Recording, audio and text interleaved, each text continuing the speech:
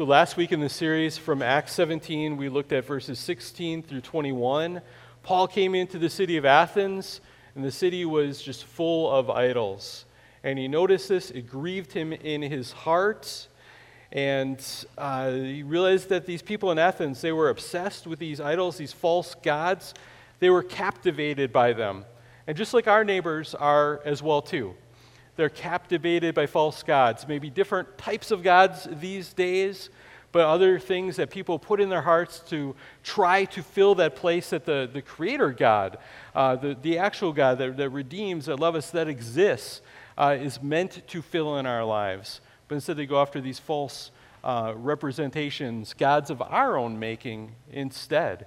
And they're captivated by them in the sense of they are enamored by them, they're devoted to them, but also held captive by them as well. And in the same way that Paul wanted to preach the true gospel message to these people, that they would come to know and understand Jesus Christ and turn from their empty ways and turn to Him for what they really needed, he communicated that things to them that we're going to see. And we also want our neighbors and people that are around us and family members to know Jesus Christ in the same way.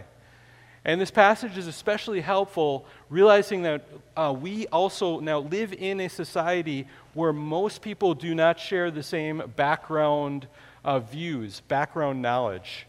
That maybe there was a time in America where you could assume that people had at least a basic Sunday school understanding of God and the world, and even knowing who Jesus Christ was with the Bible. But now we live in a world where more and more it is the truth that most people do not have a biblical worldview that they're starting from. And so we need to take that into account as we try to communicate God's truth to them effectively. We need to start where they're at. And we're going to see that Paul he's going to look for a point of contact that he has, that he can find with them, and use this as a bridge with his audience, starting with this point of contact and then moving to correct their wrong thinking with biblical truth. And the same way, that's what we need to do with people around us. If we want to be used as God's instrument to help other people to come to know Christ and receive the same forgiveness that we have received, we need to understand what is their thinking, what are things that are confused in their mind, so that we can help them to put the pieces into place better so that the gospel message will make sense. All the while praying for them, because we have to always keep in mind that this is not just about having some perfect rhetorical strategy and just thinking if we can just say the right words that it's going to guarantee that they're going to turn to Christ and receive forgiveness. God needs to do a work in their heart. So we do what we can do, and we pray for God to work and turn their heart, because without that happening, it's just not going to happen. But we want them to understand truth about God and to help them to move to understand God clearly and correctly, and not just have head knowledge, but to turn to Jesus Christ. So I think in this message, there's kind of two ways of application from this. One is, if you are a believer, there are things that we're going to learn in this message about how you can communicate better to the non-Christians around you, or people that maybe think they're Christians, but what they think is Christianity is really muddled and confused. But also, this passage gives us some really solid biblical truth, very clear statements about what is not true, but what is true. And so all of us, we need to keep having our minds reformatted by God's Word. You're looking for the errors in our thinking and replacing it with God's truth. And then asking, if these things are true, how does this also change how we live? Because it's not just about having a bunch of correct doctrine in our head. This needs to translate into how we live our lives as well. So let's read the passage. The verses we're going to be looking at especially today are 22 through 29, but I want to start with what we had last week to give us the context here. So Acts 17, we're going to start with verse 16. So now, while Paul was waiting for them at Athens, this is in Greece, his spirit was provoked within him as he saw that the city was full of idols. And so he reasoned in the synagogues with the Jews and the devout persons, and in the marketplace, that's the agora, every day with those who happened to be there. Some of the Epicurean and Stoic philosophers also conversed with him. They had different worldviews. And some says, what does this babbler wish to say? Another says, he seems to be preaching of foreign divinities because he was preaching Jesus and the resurrection. And they may have been so confused that they thought that he was preaching one God named Jesus and another God called the resurrection, because they didn't understand this. That could be what's even going on here, just that degree of confusion. And they took him and brought him to the Areopagus, saying, may we know what this new teaching is that you are presenting. For you bring some strange things to our ears, and we wish to know, therefore, what these things mean. Now all the Athenians and the foreigners who live there would spend their time in nothing except telling or hearing something new. That was last week. This is the section for today. Verse 22.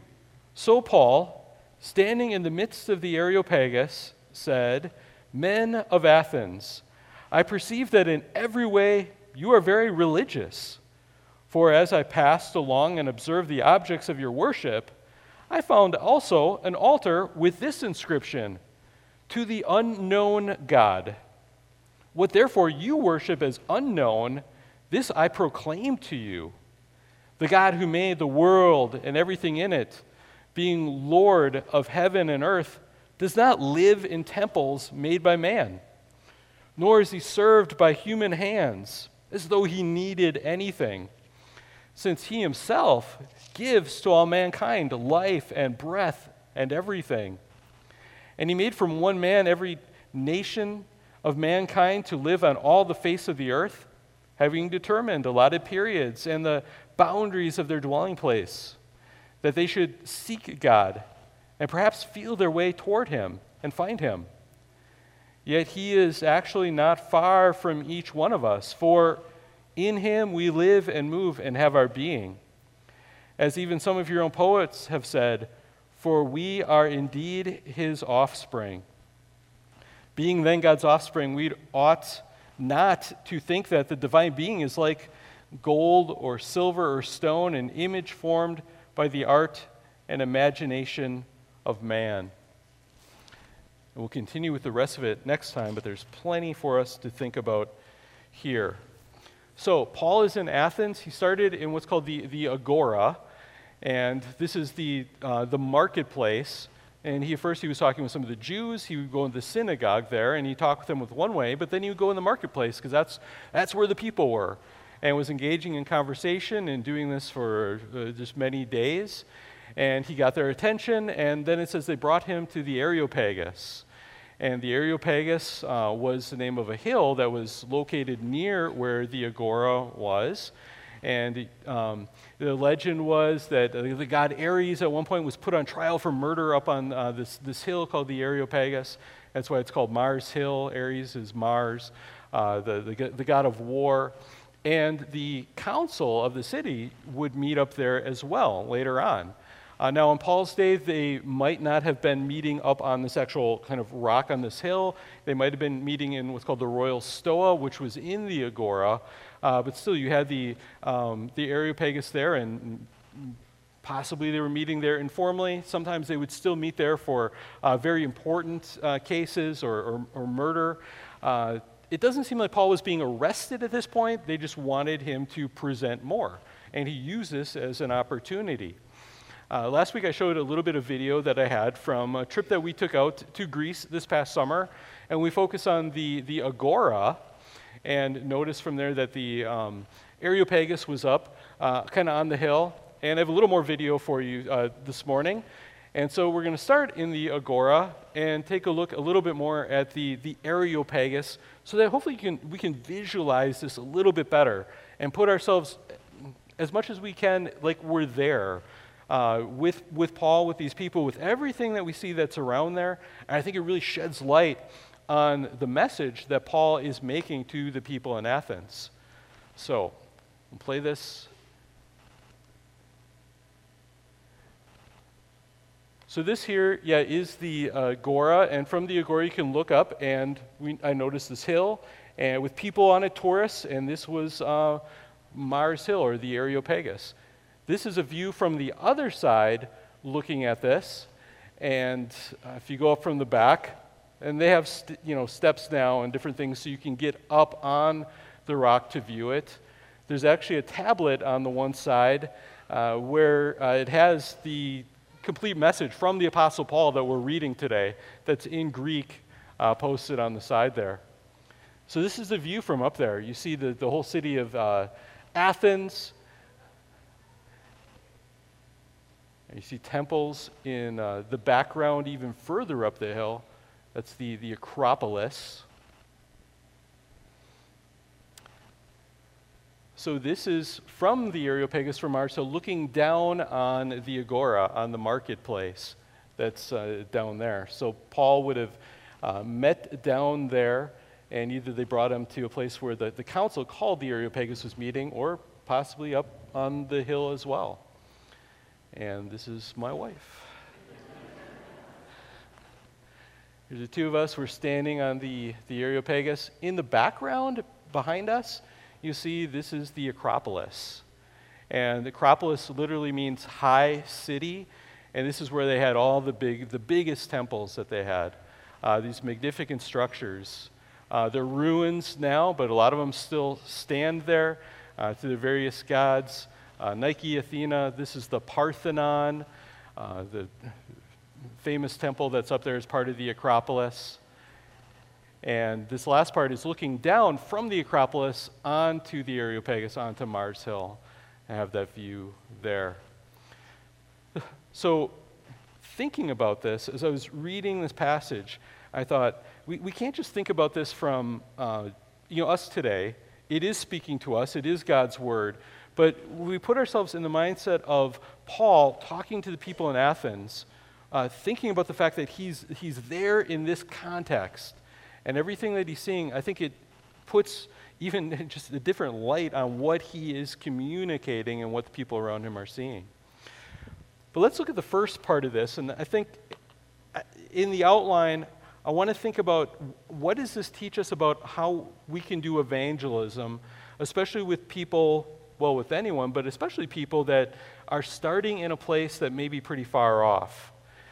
And one thing that we notice from verses 22 to 23 is that to explain the message of salvation, we can start with what a person already understands about God. In fact, there's a sense where we always need to do this, to find where is the starting place. And it's going to be different depending who you're talking to. So looking back at this passage, seeing what it says, now, so Paul, standing in the midst of the Areopagus, said, "Men of Athens, I perceive that in every way you are very religious." Remember, he had been there. It was pretty obvious. There's all these temples that are all over the place, and even more idols that are all around. Now, most of them aren't there anymore, but it said that back in ancient times, there were literally more idols than people in the city of Athens. So definitely they had a sense that there was more to this world, that there were gods. They didn't understand correct things about God, but they understood there was something more. And so acknowledge that, hey, you're very religious. The way that you communicate to someone is going to be different, depending if they are pretending that there is no God, or if at least they acknowledge that there is something more in this world. There's something beyond this world. You get to have a different kind of starting place with them. "For I passed along and observed the objects of your worship." And he said, "I found also an altar with this inscription, 'To the unknown God.'" The word unknown there is a word that we get agnostic from, meaning without knowledge. So they had, altars and idols set up to all these gods, but they thought, well, if there's one we miss, let's have a safety, idol here that this can be directed towards, a god if we don't know who this is. And so Paul took that as an opportunity to say, well, I'll tell you who this God is. Not that he was saying the other gods are real, but he's like, there is a God that you don't know about. I am here to proclaim him to you, to proclaim this unknown God to you. So he was starting with kind of where they were at and what they understood, but then taking them to what they didn't understand and what they needed to have corrected in their thinking. Altar to the unknown God. says, what therefore you worship as unknown, this I proclaim to you. So before we move on into what he proclaims about God, because that's going to be in the next few verses, I think there really are some lessons that we can draw from this. And I hope that you have people that you can think about in your life that need to know the Lord. Whether it's, well, even your children, other relatives, neighbors, people in the workplace. There are people around you that God wants to use you to reach into their lives and help them to know the Lord God that saved you, that changed your life, and is the only hope, not just for you, but for them as well. And to do it with kindness, with conviction. We're not going to be saying everything there is to say about evangelism here in this message. But we need to be tactful. We need to be do it in a way that is persuasive. And part of persuasion is not just the words we say, but it's also the attitude in which we come across to them.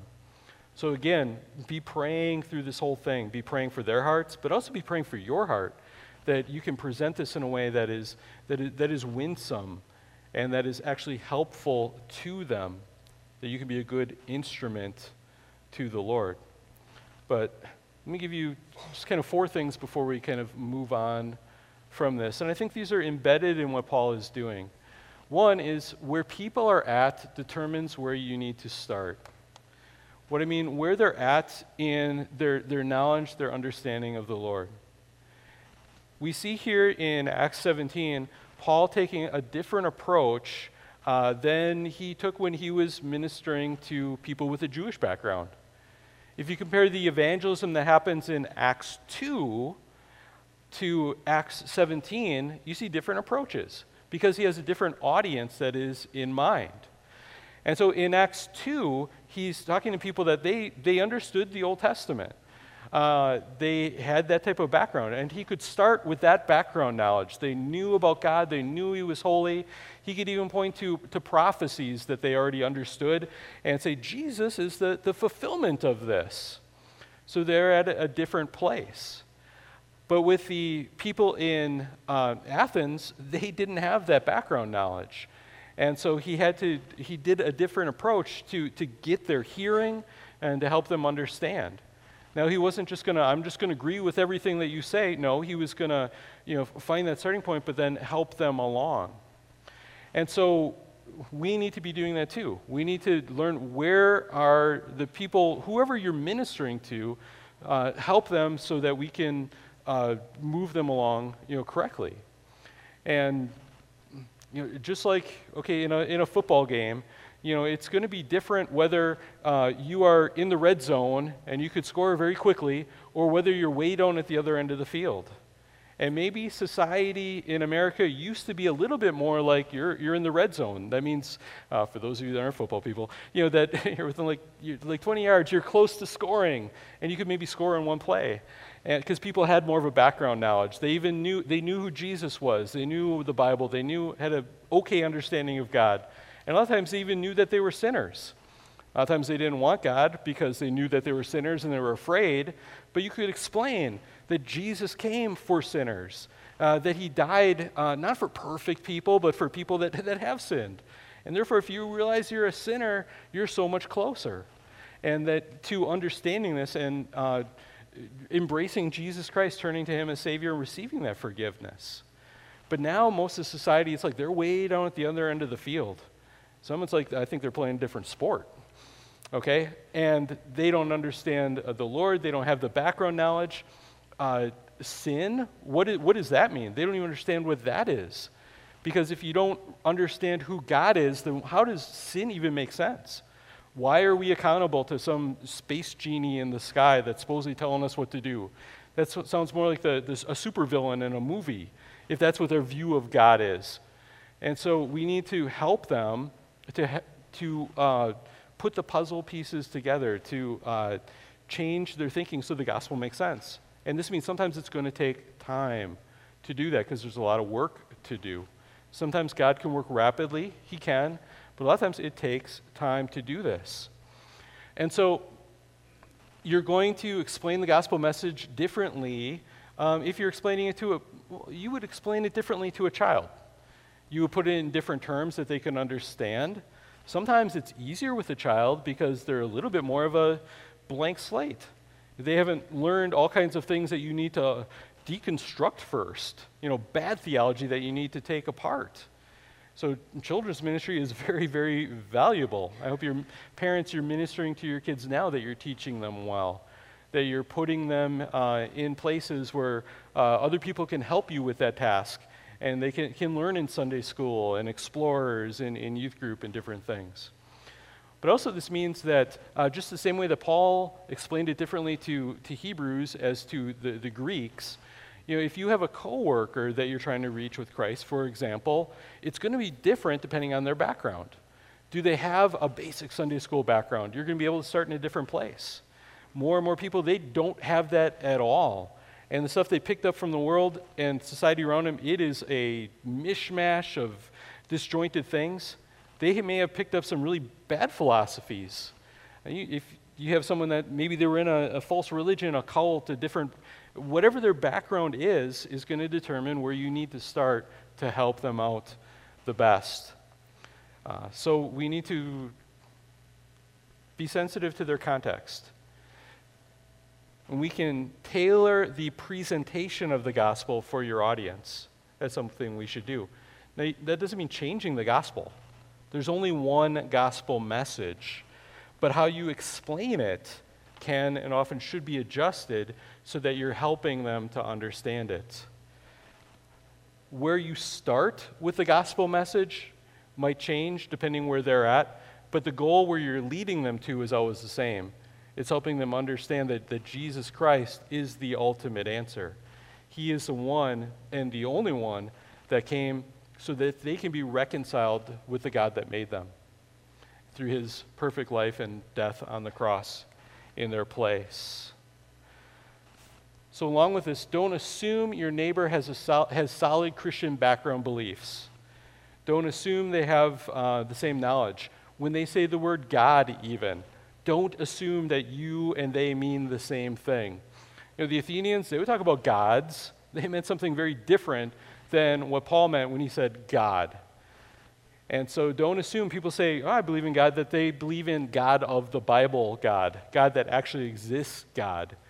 And like Paul is going to do, you might have to help them and say, okay, God is not this. That is not who God is. He has revealed himself, and this is who God is. Help them in that process.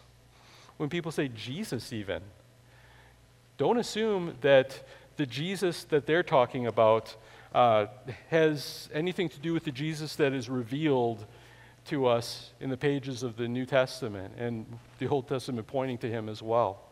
The Jesus that actually exists. People have my Jesus wouldn't do this. If you start hearing people talk about my Jesus, is this actual Bible Jesus? Actual existed, came down Jesus? Or is this my imagination Jesus? So people use words. You have to find out what do they mean by these things. And we need to clear up wrong conceptions, wrong theology. People say, well, I'm not a theologian. My neighbor's not a theologian. Everyone is a theologian. Theology is just what you believe about God. And you're either a good theologian if it's being informed by God's revelation in Scripture, or you're a poor theologian. You have weird, wrong beliefs about God. And that's what Paul is helping them to do here. One of the things that we need to do with this is such a helpful thing, is ask questions to people. Have conversations. And that's why in the verses that we looked at last time, Paul was having lots of conversations with the people in Athens before this happened. So he was learning about their worldview. I mean, he probably knew a bunch of it. He knew what the Stoics believed and the Epicureans. But when you talk to someone, sometimes it doesn't help to just launch in with a one-size-fits-all gospel presentation, that you're going to clock it in and explain it in 10 minutes and it's all good. Sometimes you need to take time to really listen to them, to hear from them, to ask questions, to read between the lines, so that you can really understand where they're at. Even things that sometimes we say, sometimes one of the things that people need to understand in order to come to Christ is that they're a sinner. Now, when somebody says, yeah, I sin, do they recognize that sin is actually, it's rebellion against the personal God that made them? Or is it just breaking some rules that nobody cares about? Is their mindset actually just, well, no one's perfect, but who cares? None of us are perfect. God doesn't care. Or do they realize that this is a serious thing? Do they understand, let's say later in the conversation, sometimes people talk about, well, I accepted Jesus into my heart. Well, what do you mean by that? Does that mean, I've talked to people, and the more I ask them questions and listen, you got to listen, realize, you realize that your life was a mess and you needed a change. You asked Jesus into your heart to help you to be a better person and to live a better life, to cling to this higher power and to have a fresh start. And I realized that person, they think that they asked Jesus into their life to help them to be a better person. They're still clinging to their good works for salvation, not realizing that, no, you need to trust Jesus Christ alone as the one that bore the penalty of your sin when he went to the cross in the place of sinners. So we need to listen to them, ask questions. That's also a way to get a hearing with people. If you just come to people and this is what I believe, and you have to jam it down their throat, they're going to feel like it's jammed down their throat oftentimes. They're not going to want to listen to you. But if you're asking them questions, you get them talking. Now, they might say, well, I believe that God is like this, or I believe there is no God. And no, a follow-up question you can ask them is, well, how did you come to that conclusion? And oftentimes you're going to find out that at that point they realize, well, it's just my opinion, this is what I think. And then in the right time you can explain to them and say, well, this is what I believe because the Bible teaches this, and you can have a conversation. But you're also going to be picking up things from them, so you're going to know what are the issues that you need to address in their life to straighten out. So asking questions is a great way, and listening, okay, not just charging in with your presentation. You have to spend time with them. You have to listen to understand. And there's often something from their world that you can use as a bridge to spiritual truth. So we wonder, how do we get that conversation going with an unbeliever?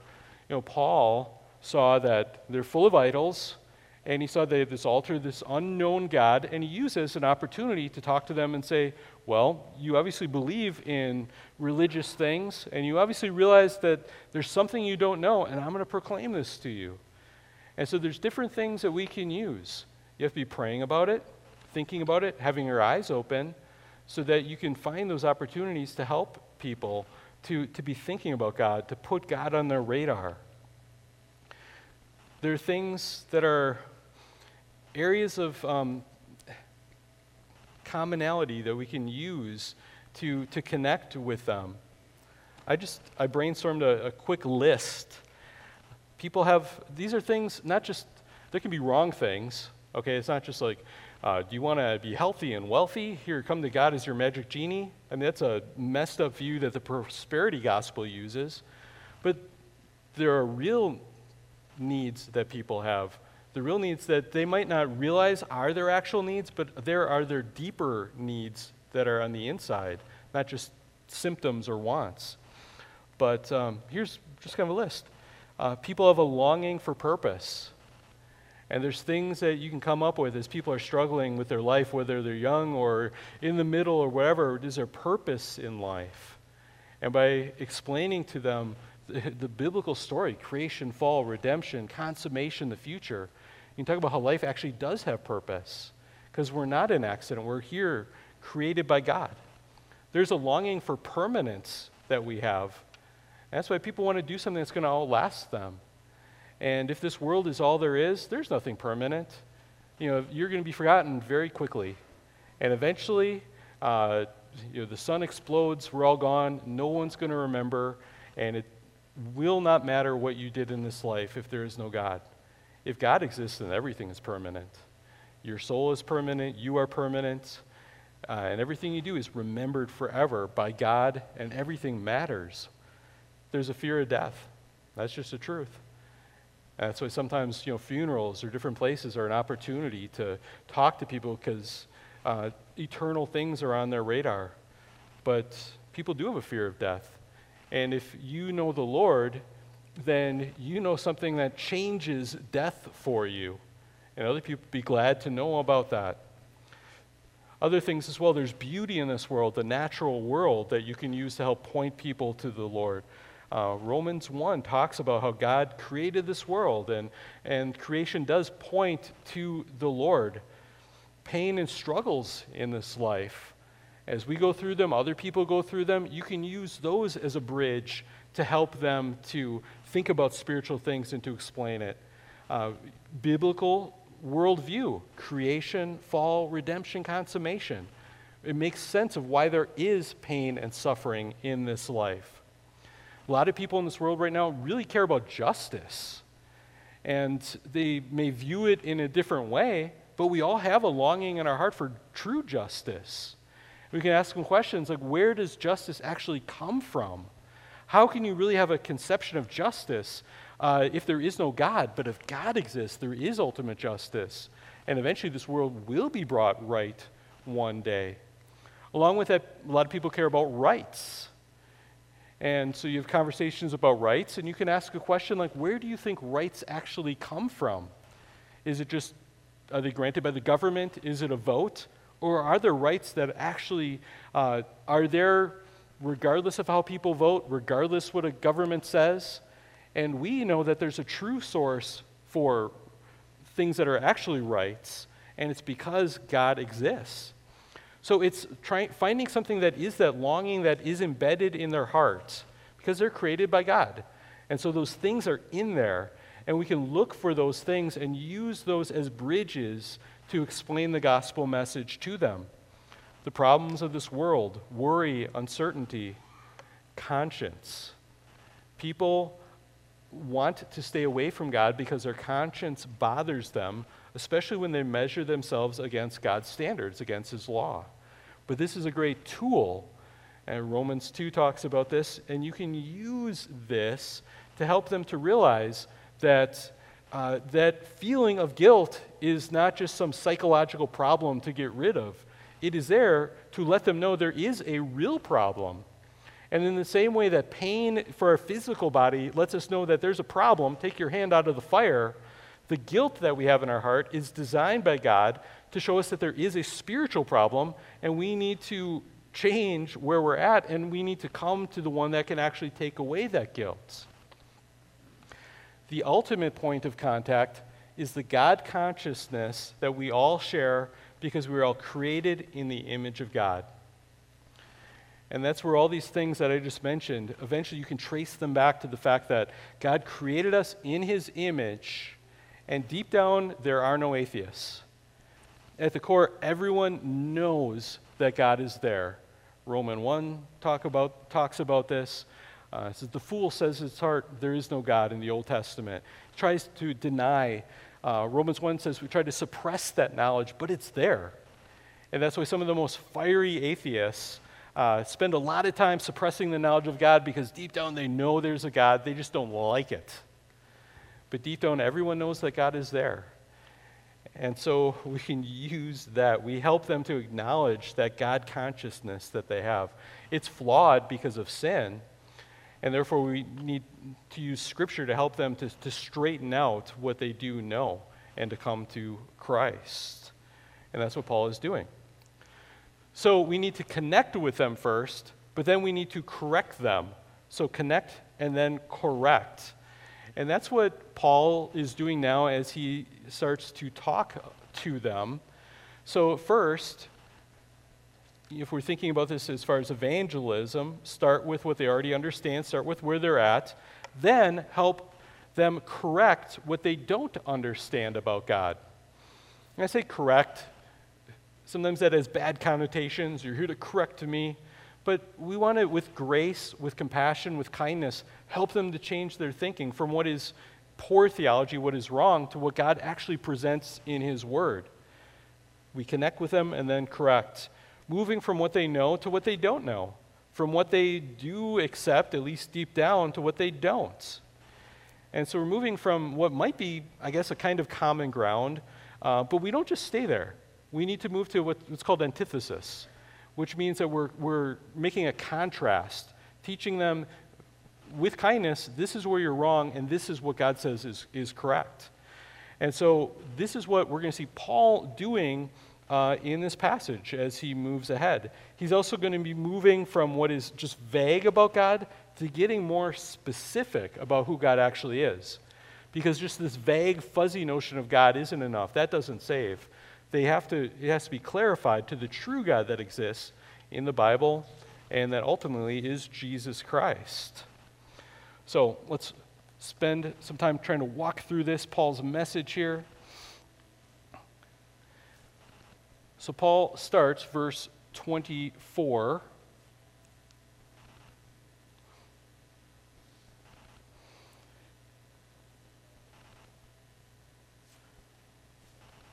And he says to them, "The God who made the world and everything in it, being Lord of heaven and earth, does not live in temples made by man." And so, again, think of where Paul is right now. That he is, whether he's on the hill or he's in the agora, they are surrounded by all of these different temples. Some of the things that are the ultimate pride in the world that they lived in, they're impressive now. But think of what a big deal this was back then. And they're proud. They made these houses for the gods so they could live in it and worship it. And Paul is pointing to that, still using the context that he's in, but he's turning it around, saying this is not how God is. The actual God that exists, he does not live in temples made by human beings. So he's going to have something that he says, this is incorrect. Now he's moving them to what is correct instead. And we need to do that. We're putting a new sign out there. And right now there's a pile of rocks because we had to deconstruct the old. You can't just put the new sign on top of the other one. So he's deconstructing, here's your false belief, and let me replace it with what is actually correct, according to what God has revealed. So what he's telling them is God doesn't live in temples that we make. God is the creator of everything. And that's how they need to think instead. Not that we make these temples for God, it's all up to us. He is the one that has made everything. So he's deconstructing their bad theology. The Epicureans, some of those philosophers, they believed that matter was eternal. They believed that just the world has always existed. And so Paul is saying, I'm giving you something that's different, a contrast. He's saying the world didn't always exist. It was brought into existence at a point in time, and that it is from God. He is the one responsible for this. The Stoics, they believed that everything was a part of God and therefore always existed. So he's also telling them something that is going to be different from what they believed. That God is creator, everything comes from him and comes with a beginning. God cannot be contained in a building, no matter how big and impressive it is. So we see that verse 24. We move on to verse 25. Nor is he served by human hands, as though he needed anything, since he himself gives to all mankind life and breath and everything. So first it says, God is the creator, and now it's saying God is the one that provides. He is the one that provides us everything that we have. God doesn't need us to serve him. God is the one that provides to us everything that we need. So if some had this view of the gods that, we have to serve them and we have to do our sacrifices to the gods because, the gods, they need us. And if we didn't worship them, if we didn't provide sacrifices to these, Greek gods, they would just wither. They would get weak and they would shrivel up and die. And it's up to us to keep them going, to serve them well. They need us. We need to make sure, let me say this to Christians here as well too, that we don't fall into that trap of thinking that God needs us, that he depends on us. I once heard a message by John Piper that really stuck to me, and he made a point, and he just said it like this. He said, tell people, don't serve God. I thought, wow, that's quite a thing to say. Don't serve God. So I'll do that. It was a book to pastors. He said, tell people don't serve God. So I'm going to tell you, don't serve God. In the sense where you think God needs you. Of course, we are supposed to serve God. We're called to. If you come to church and it's just, what can God give me? What's in it for me? That's messed up. But it's also messed up to move from that to, well, it shouldn't just be about what's in it for me, but it's about what can I do for God? Poor, weak God who needs me to take care of his needs. What would God do without me? How could he survive? How could he make it without me? Better pat me on the back. I'm here to help out God. But we slip into that mindset and think God just couldn't do it without us. So, of course, we are to serve him.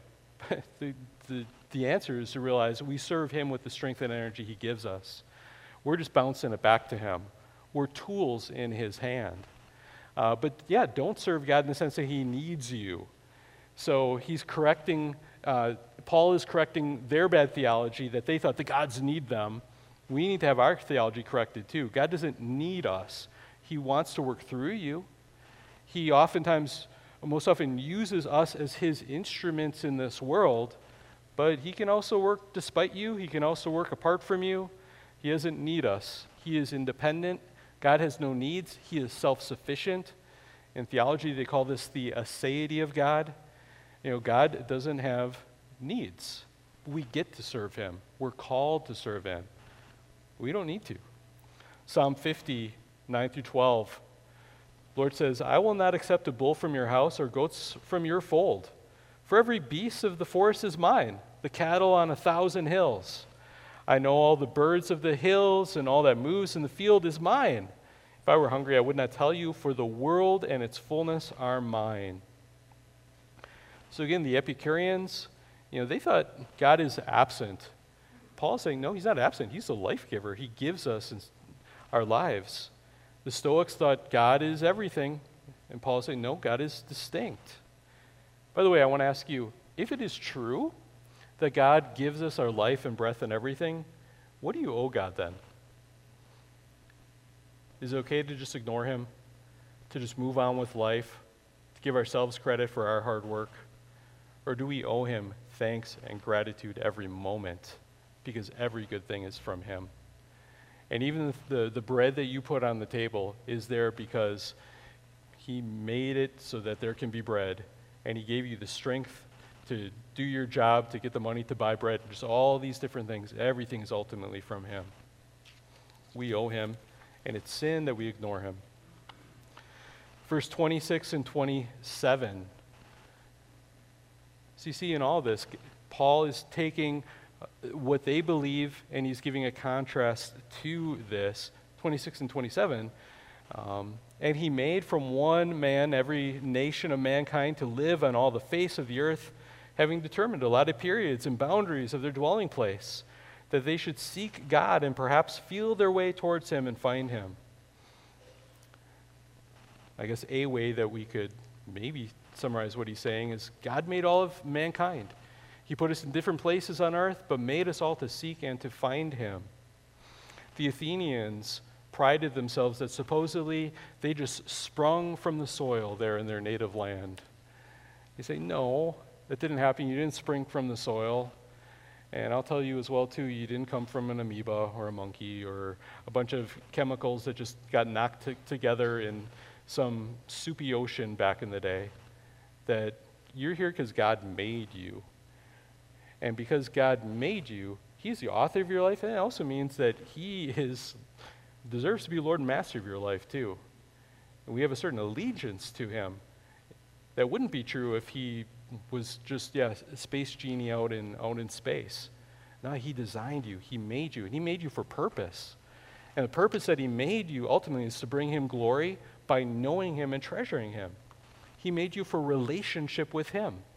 He made you to have a personal relationship with him. And that's why sin is such a bad thing, because it breaks that relationship. Adam and Eve were in perfect relationship, but since they rebelled, we come into this world separated from him. We need reconciliation with God. And when we have unforgiven sin in our lives, that's what keeps us apart from him. That's why Jesus came to solve that problem of unforgiven sin, dying on the cross to pay for our sin. So when you turn to Jesus, you have that problem taken care of, and your Bible says reconciled to him.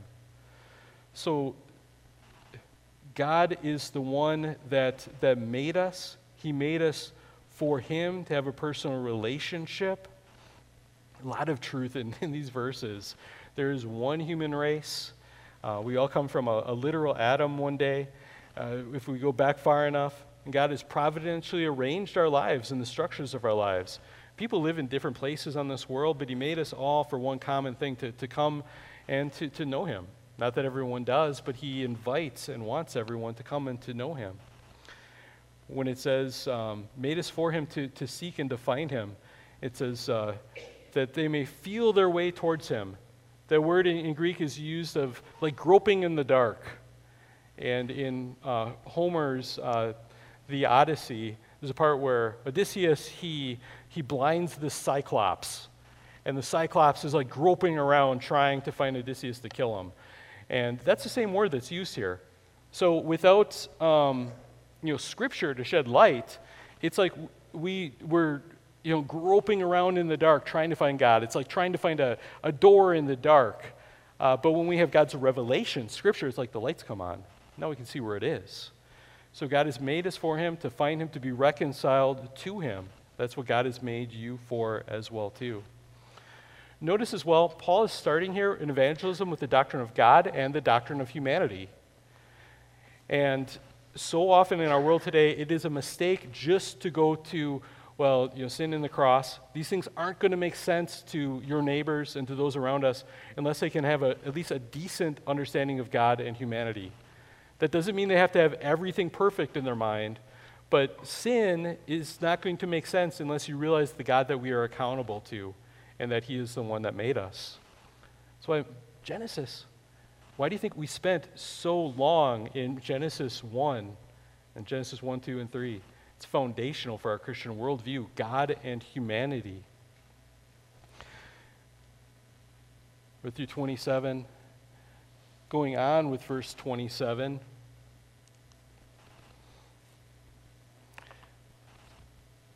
That they should seek God and perhaps feel their way towards him and find him. Yet he is actually not far from each of us. For now he's quoting some pagans, that they knew. And basically, he's not saying that what they say is scriptural or everything they wrote is true. But I think what he's saying is, at least there's a little bit. They have a grain of truth here. And he's going to use that to help them to realize actual spiritual truth. And he says, he's not far from us, for, quote, in him we live and move and have our being. As even some of your own poets have said, for we are indeed his offspring. And these are from Epimenides and Aratus.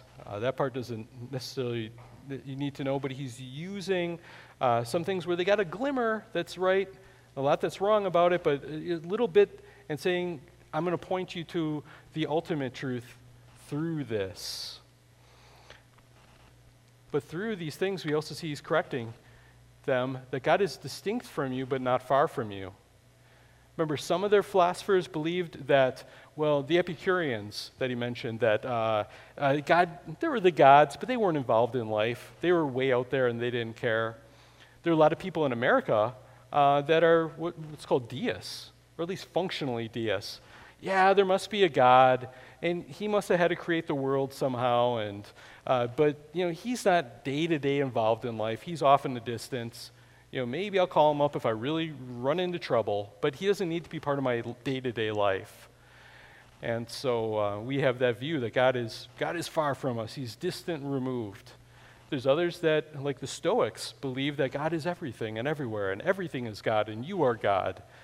And so what Paul is doing, notice he's correcting both of those. On one hand, you are not God. God is distinct from you. But also, God is not far and removed. And so we, as Christians, we believe both those things. God is here. He's present among us because God is everywhere, but he's not us. And the created world and us, we are distinct from God. We are not God. You're not God, but God is not distant from you. And you can't separate yourself from him. God is not independent we are not independent of God. We are utterly dependent on him. And we are his offspring. We are from God. That's where he gets into the last point that we'll hit on today. Verse 29, being then God's offspring, we ought not to think that divine being is like gold or silver or stone, an image formed by the art and imagination of man. He's getting back to all these idols and saying it's not like that. If we are his offspring, then that means that we are like him, that these idols and crafted, that's not what God is like.